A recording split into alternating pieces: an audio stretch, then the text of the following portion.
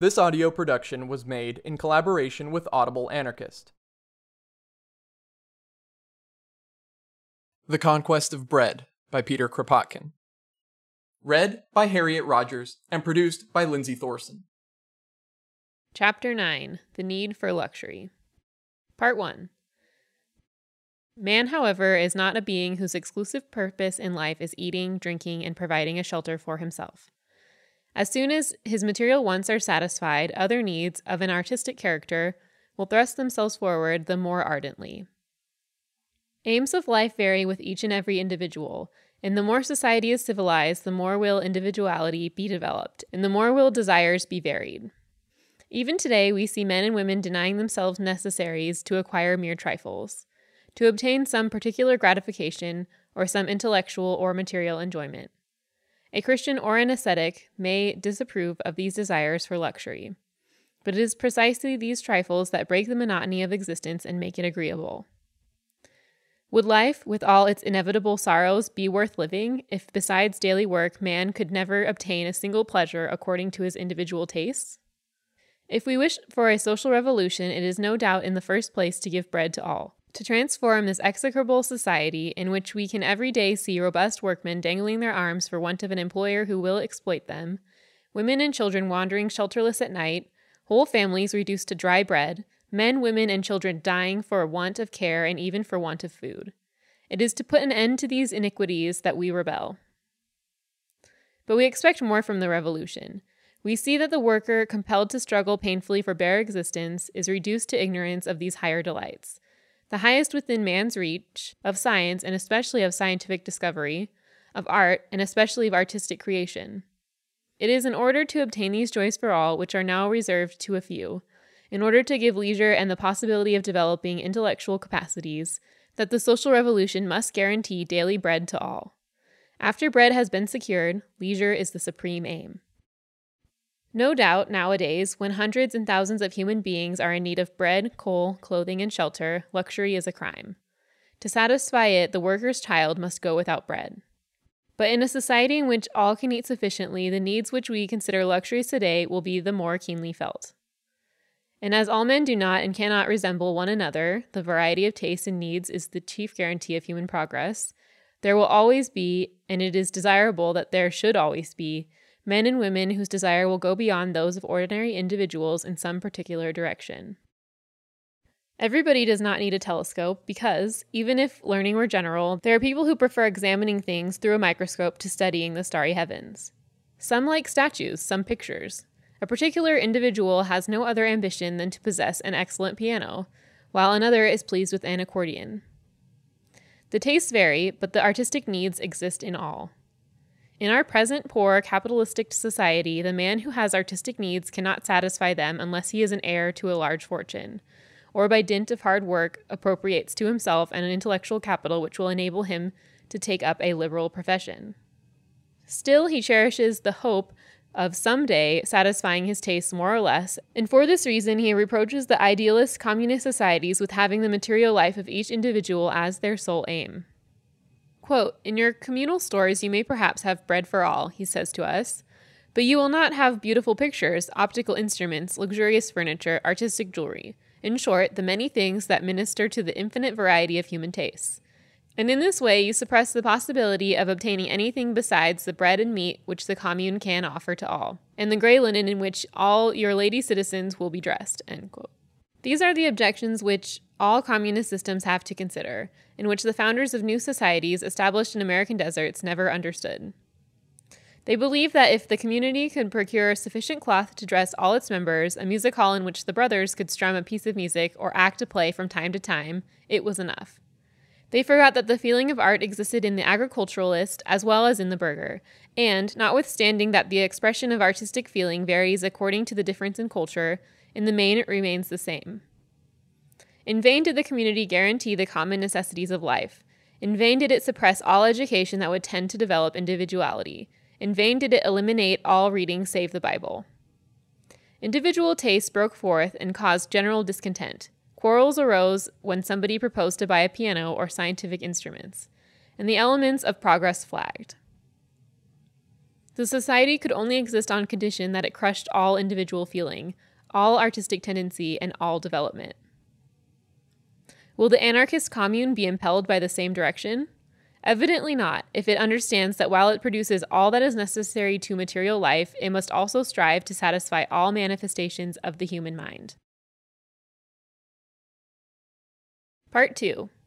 We frankly confess that when we think of the abyss of poverty and suffering that surrounds us, when we hear the heartrending cry of the worker walking the streets begging for work, we are loath to discuss the question: how will men act in a society whose members are properly fed to satisfy certain individuals desirous of possessing a piece of Sèvres china or a velvet dress? We are tempted to answer, let us make sure of bread to begin with, we shall see to china and velvet later on. But as we recognize that man has other needs besides food, and as the strength of anarchy lies precisely in that it understands all human faculties and all passions and ignores none, we shall, in a few words, explain how man can contrive to satisfy all his intellectual and artistic needs. We have already mentioned that by working 4 or 5 hours a day till the age of 45 or 50, man could easily produce all that is necessary to guarantee comfort to society. But the day's work of a man accustomed to toil does not consist of hours. It is a 10 hours day for 300 days a year and lasts all his life. Of course, when a man is harnessed to a machine, his health is soon undermined and his intelligence is blunted. But when man has the possibility of varying occupations, and especially of alternating manual with intellectual work, he can remain occupied without fatigue, and even with pleasure, for 10 or 12 hours a day.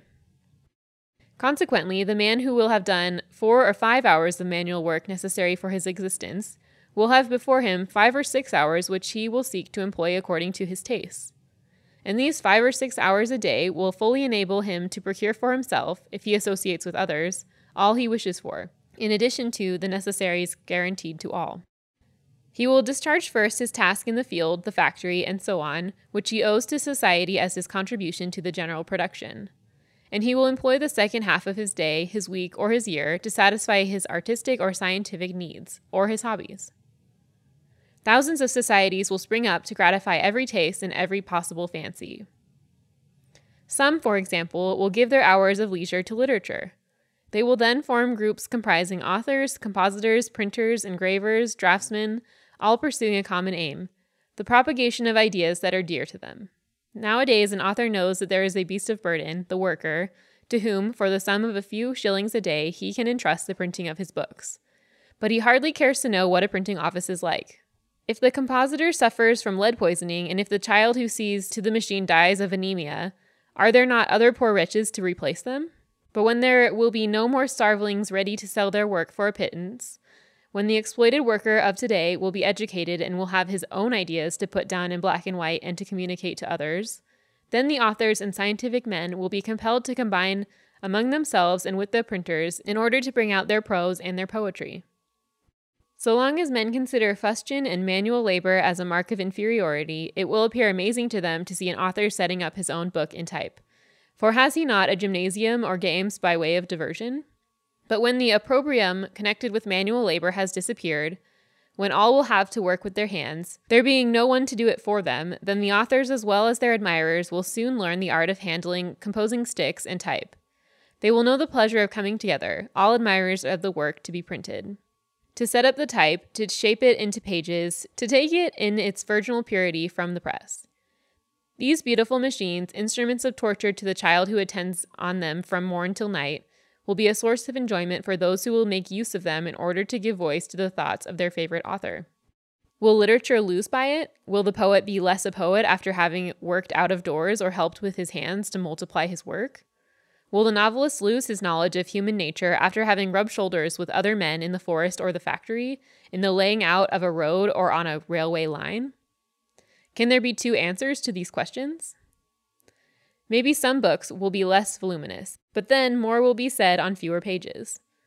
Maybe fewer waste sheets will be published, but the matter printed will be more attentively read and more appreciated. The book will appeal to a larger circle of better educated readers, who will be more competent to judge. Moreover, the art of printing that has so little progressed since Gutenberg is still in its infancy. It takes 2 hours to compose and type what is written in 10 minutes. But more expeditious methods of multiplying thought are being sought after and will be discovered. What a pity every author does not have to take his share in the printing of his works. What progress printing would have already made. We should no longer be using the movable letters as in the 17th century. Part 3. Is it a dream to conceive a society in which, all having become producers, all having received an education that enables them to cultivate science or art, and all having leisure to do so, men would combine to publish the works of their choice by contributing each his share of manual work? We have already hundreds of learned, literary, and other societies, and these societies are nothing but voluntary groups of men interested in certain branches of learning and associated for the purpose of publishing their works. The authors who write for the periodicals of these societies are not paid, and the periodicals are not for sale. They are sent gratis to all quarters of the globe, to other societies cultivating the same branches of learning. This member of the society may insert in its review a one-page note summarizing his observations. Another may publish therein an extensive work, the results of long years of study, while others will confine themselves to consulting the review as a starting point for further research. It does not matter. All these authors and readers are associated for the production of works in which all of them take an interest. It is true that a learned society, like the individual author, goes to a printing office where workmen are engaged to do the printing. Nowadays, those who belong to the learned societies despise manual labor, which indeed is carried on under very bad conditions. But a community which would give a generous, philosophic, and scientific education to all its members would know how to organize manual labor in such a way that it would be the pride of humanity. Its learned societies would become associations of explorers, lovers of science, and workers, all knowing a manual trade and all interested in science. If, for example, the society is studying geology, all will contribute to the exploration of the Earth's strata. Each member will take his share in research, and 10,000 observers where we have now only 100 will do more in a year than we can do in 20 years. And when their works are to be published, 10,000 men and women skilled in different trades will be ready to draw maps, engrave designs, compose, and print the books. With gladness will they give their leisure, in summer to exploration, in winter to indoor work. And when their works appear, they will find not only 100, but 10,000 readers interested in their common work. This is the direction in which progress is already moving. Even today, when England felt the need of a complete dictionary of the English language, the birth of a lettré who would devote his life to this work was not waited for.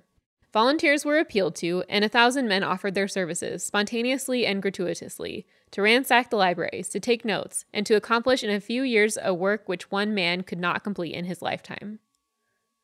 In all branches of human intelligence, the same spirit is breaking forth, and we should have a very limited knowledge of humanity could we not guess that the future is announcing itself in such tentative cooperation, which is gradually taking the place of individual work. For this dictionary to be a really collective work, it would have required that many volunteer authors, printers, and printers' readers should have worked in common. But something in this direction is done already in the socialist press, which offers us examples of manual and intellectual work combined. It happens in our newspapers that a socialist author composes in lead his own article. True, such attempts are rare, but they indicate in which direction evolution is going. They show the road of liberty. In future, when a man will have something useful to say, a word that goes beyond the thoughts of his century, he will not have to look for an editor who might advance the necessary capital. He will look for collaborators among those who know the printing trade and who approve the idea of his new work. Together, they will publish the new book or journal. Literature and journalism will cease to be a means of money-making and living at the cost of others. But is there anyone who knows literature and journalism from within, and who does not ardently desire that literature should at last be able to free itself from those who formerly protected it, and who now exploit it, and from the multitude which, with rare exceptions, pays it in proportion to its mediocrity, or to the ease with which it adapts itself to the bad taste of the greater number? Letters and science will only take their proper place in the work of human development when, freed from all mercenary bondage, they will be exclusively cultivated by those that love them and for those that love them. Part 4. Literature, science, and art must be cultivated by free men. Only on this condition will they succeed in emancipating themselves from the yoke of the state, of capital, and of the bourgeois mediocrity which stifles them. What means has the scientist of today to make researches that interest him? Should he ask help of the state, which can only be given to one candidate in 100, and which none may obtain who does not ostensibly promise to keep to the beaten track? Let us remember how the Institute of France censured Darwin, how the Academy of St. Petersburg treated Mendeleev with contempt, and how the Royal Society of London refused to publish Joule's paper, in which he determined the mechanical equivalent of heat, finding it unscientific. It is why all great researches, all discoveries revolutionizing science, have been made outside academies and universities, either by men rich enough to remain independent like Darwin and Lyell, or by men who undermine their health by working in poverty and often in great straits, losing no end of time for want of a laboratory, and unable to procure the instruments or books necessary to continue their researches, but persevering against hope and often dying before they had reached the end in view. Their name is Legion. Altogether, the system of help granted by the state is so bad that science has always endeavored to emancipate itself from it. For this very reason, there are thousands of learned societies organized and maintained by volunteers in Europe and America, some having developed to such a degree that all the resources of subventioned societies and the wealth of millionaires would not buy their treasures. No governmental institution is as rich as the Zoological Society of London, which is supported by voluntary contributions. It does not buy the animals which in thousands people its gardens. They are sent by other societies and by collectors of the entire world. The Zoological Society of Bombay will send an elephant as a gift. Another time a hippopotamus or a rhinoceros is offered by Egyptian naturalists. And these magnificent presents are pouring in every day, arriving from all quarters of the globe, birds, reptiles, collections of insects, etc. These consignments often comprise animals that could not be bought for all the gold in the world. Thus, a traveler who has captured an animal at life's peril and now loves it as he would love a child will give it to the society because he is sure it will be cared for. The entrance fee paid by visitors, and they are numberless, suffices for the maintenance of that immense institution. What is defective in the Zoological Society of London and in other kindred societies is that the member's fee cannot be paid in work, that the keepers and numerous employees of this large institution are not recognized as members of the society, while many have no other incentive to joining the society than to put the Kabbalistic letters FZS, Fellow of the Zoological Society, on their cards. In a word, what is needed is a more perfect cooperation. We may say the same about inventors that we have said of scientists. Who does not know what sufferings nearly all great inventions that have come to light have cost? Sleepless nights, families deprived of bread, want of tools and materials for experiments, is the history of nearly all those who have enriched industry with inventions which are the truly legitimate pride of our civilization. But what are we to do to alter conditions that everybody is convinced are bad? Patents have been tried, and we know with what results. The inventor sells his patent for a few shillings, and the man who has only lent the capital pockets the often enormous profits resulting from the invention. Besides, patents isolate the inventor. They compel him to keep secret his researches, which therefore end in failure, whereas the simplest suggestion, coming from a brain less absorbed in the fundamental idea, sometimes suffices to fertilize the invention and make it practical. Like all state control, patents hamper the progress of industry. Thought being incapable of being patented, patents are a crying injustice in theory, and in practice they result in one of the great obstacles to the rapid development of invention.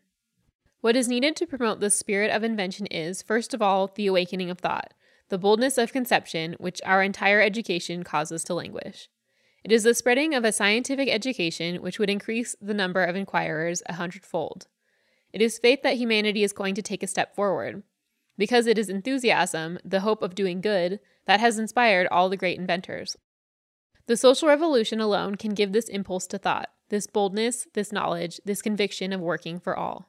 Then we shall have vast institutes supplied with motor power and tools of all sorts, immense industrial laboratories open to all inquirers, where men will be able to work out their dreams, after having acquitted themselves of their duty towards society, where they will spend their 5 or 6 hours of leisure, where they will make their experiments, where they will find other comrades, experts in other branches of industry, likewise coming to study some difficult problem, and therefore able to help and enlighten each other. The encounter of their ideas and experience causing the longed-for solution to be found. And yet again, this is no dream. Solonoy Gorodok in Petersburg has already partially realized it as regards technical matters. It is a factory well furnished with tools and free to all. Tools and motor power are supplied gratis. Only metals and wood are charged for at cost price. Unfortunately, workmen only go there at night when worn out by 10 hours' labor in the workshop. Moreover, they carefully hide their inventions from each other, as they are hampered by patents and capitalism, that bane of present society, that stumbling block in the path of intellectual and moral progress. Part 5. And what about art? From all sides, we hear lamentations about the decadence of art. We are indeed far behind the great masters of the Renaissance. The technicalities of art have recently made great progress. Thousands of people gifted with a certain amount of talent cultivate every branch, but art seems to fly from civilization. Technicalities make headway, but inspiration frequents artist studios less than ever. Where indeed should it come from? Only a grand idea can inspire art. Art is in our ideal, synonymous with creation. It must look ahead, but save a few rare, very rare exceptions, the professional artist remains too Philistine to perceive new horizons. Moreover, this inspiration cannot come from books. It must be drawn from life, and present society cannot arouse it. Raphael and Murillo painted at a time when the search of a new ideal could adapt itself to old religious traditions. They painted to decorate great churches which represented the pious work of several generations. The basilica, with its mysterious aspect, its grandeur, was connected with the life itself of the city and could inspire a painter. He worked for a popular monument. He spoke to his fellow citizens, and in return he received inspiration. He appealed to the multitude in the same way as did the nave, the pillars, the stained windows, the statues, and the carved doors. Nowadays, the greatest honor a painter can aspire to is to see his canvas, framed in gilded wood, hung in a museum, a sort of old curiosity shop, where you see, as in the Prado, Murillo's Ascension next to a beggar of Velázquez and the dogs of Philip II. Poor Velázquez and poor Murillo. Poor Greek statues which lived in the Acropolis of their cities, and are now stifled beneath the red cloth hangings of the Louvre. When a Greek sculptor chiseled his marble, he endeavored to express the spirit and heart of the city. All its passions, all its traditions of glory, were to live again in the work. But today, the united city has ceased to exist. There is no more communion of ideas. The town is a chance agglomeration of people who do not know one another, who have no common interests, save the enriching of themselves at the expense of one another. The fatherland does not exist. What fatherland can the international banker and the rag picker have in common? Only when cities, territories, nations, or groups of nations will have renewed their harmonious life will art be able to draw its inspiration from ideals held in common. Then will the architect conceive the city's monument, which will no longer be a temple, a prison, or a fortress. Then will the painter, the sculptor, the carver, the ornament. The worker will know where to put their canvases, their statues, and their decorations, deriving their power of execution from the same vital source, and gloriously marching all together towards the future. But till then, art can only vegetate. The best canvases of modern artists are those that represent nature, villages, valleys, the sea with its dangers, the mountain with its splendors. But how can the painter express the poetry of work in the fields if he has only contemplated it, imagined it, if he has never delighted in it himself? If he only knows it as a bird of passage knows the country he soars over on his migrations? If, in the vigor of early youth, he has not followed the plow at dawn and enjoyed mowing grass with a large swathe of the scythe, next to hardy haymakers vying in energy with lively young girls who filled the air with their songs? The love of the soil and of what grows on it is not acquired by sketching with a paintbrush. It is only in its service, and without loving it, how to paint it. This is why all that the best painters have produced in this direction is still so imperfect, not true to life, nearly always merely sentimental. There is no strength in it. You must have seen a sunset when returning from work. You must have been a peasant among peasants to keep the splendor of it in your eye.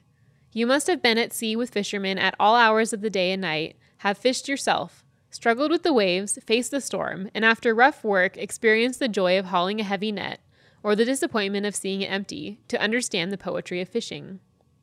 You must have spent time in a factory, known the fatigues and the joys of creative work, forged metals by the vivid light of a blast furnace, have felt the life in a machine, to understand the power of man, and to express it in a work of art. You must, in fact, be permeated with popular feelings to describe them. Besides, the works of future artists who will have lived the life of the people, like the great artists of the past, will not be destined for sale. They will be an integrant part of a living whole that would not be complete without them, any more than they would be complete without it. Men will go to the artist's own city to gaze at his work, and the spirited and serene beauty of such creations will produce its beneficial effect on heart and mind. Art, in order to develop, must be bound up with industry by 1,000 intermediate degrees blended, so to say, as Ruskin and the great socialist poet Morris have proved so often and so well. Everything that surrounds man, in the street, in the interior and exterior of public monuments, must be of a pure artistic form. But this will only be capable of realization in a society in which all can enjoy comfort and leisure. Then we shall see art associations, in which each can find room for his capacity. For art cannot dispense with an infinity of purely manual and technical supplementary works. These artistic associations will undertake to embellish the houses of their members, as those kind volunteers, the young painters of Edinburgh, did in decorating the walls and ceilings of the great hospital for the poor in the city. A painter or sculptor who has produced a work of personal feeling will offer it to the woman he loves, or to a friend. Executed for love's sake, will his work, inspired by love, be inferior to the art that today satisfies the vanity of the Philistine because it has cost much money? The same will be done as regards all pleasure not comprised in the necessaries of life. He who wishes for a grand piano will enter the Association of Musical Instrument Makers, and by giving the association part of his half-day's leisure, he will soon possess the piano of his dreams. If he is passionately fond of astronomical studies, he will join the Association of Astronomers, with its philosophers, its observers, its calculators, with its artists in astronomical instruments, its scientists and amateurs. And he will have the telescope he desires by taking his share of the associated work. For it is especially the rough work that is needed in an astronomical observatory, bricklayers, carpenters, founders, mechanics' work, the last touch being given to the instrument of precision by the artist. In short, the 5 or 7 hours a day which each will have at his disposal, after having consecrated several hours to the production of necessities, will amply suffice to satisfy all longings for luxury, however varied. Thousands of associations would undertake to supply them. What is now the privilege of an insignificant minority would be accessible to all. Luxury, ceasing to be a foolish and ostentatious display of the bourgeois class, would become an artistic pleasure. Everyone would be the happier for it. In collective work, performed with a light heart to attain a desired end, a book, a work of art, or an object of luxury, each will find an incentive and the necessary relaxation that makes life pleasant. In working to put an end to the division between master and slave, we work for the happiness of both, for the happiness of humanity. This has been a production of Audible Anarchist. You can find more Audible Anarchist on YouTube.